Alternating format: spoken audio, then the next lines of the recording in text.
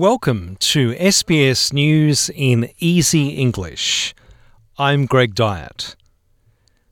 New South Wales has detected 356 new locally acquired cases of COVID-19. Premier Gladys Berejiklian says a significant number of the cases were infectious in the community. We understand around a third of them had some exposure in the community during that time. Tragically, there were 3 deaths related to the Delta strain overnight or until 8 p.m. last night. And of course, we extend our deepest heartfelt condolences to all the loved ones of those 3 patients. They are a man in his 70s and a man and a woman in their 80s. None of them had been vaccinated.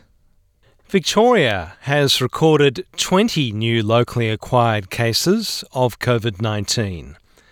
All the cases are linked to known outbreaks, and only 5 were in quarantine during their infectious period. Queensland has detected 3 new cases, which are all linked to a known cluster. All 3 cases were in quarantine. The Australian Bureau of Statistics is hoping Australians will have no trouble completing the 2021 census. The national survey gives 10 million households and 25 million people a chance to shape their future. A woman who made a criminal complaint of sexual assault against New York's Governor Andrew Cuomo has spoken publicly about her allegations. 32-year-old Brittany Commisso worked as an executive assistant to Governor Cuomo and alleges he assaulted her while they were alone in a room in the governor's mansion. The 63-year-old denies any wrongdoing. Brittany Commisso has told CBS Andrew Cuomo needs to be held to account. What he did to me was a crime. He broke the law. I believe that he groped me, he touched me, not only once, but twice. Law enforcement officials in Milan are investigating the source of an envelope containing 3 bullets addressed to the Pope.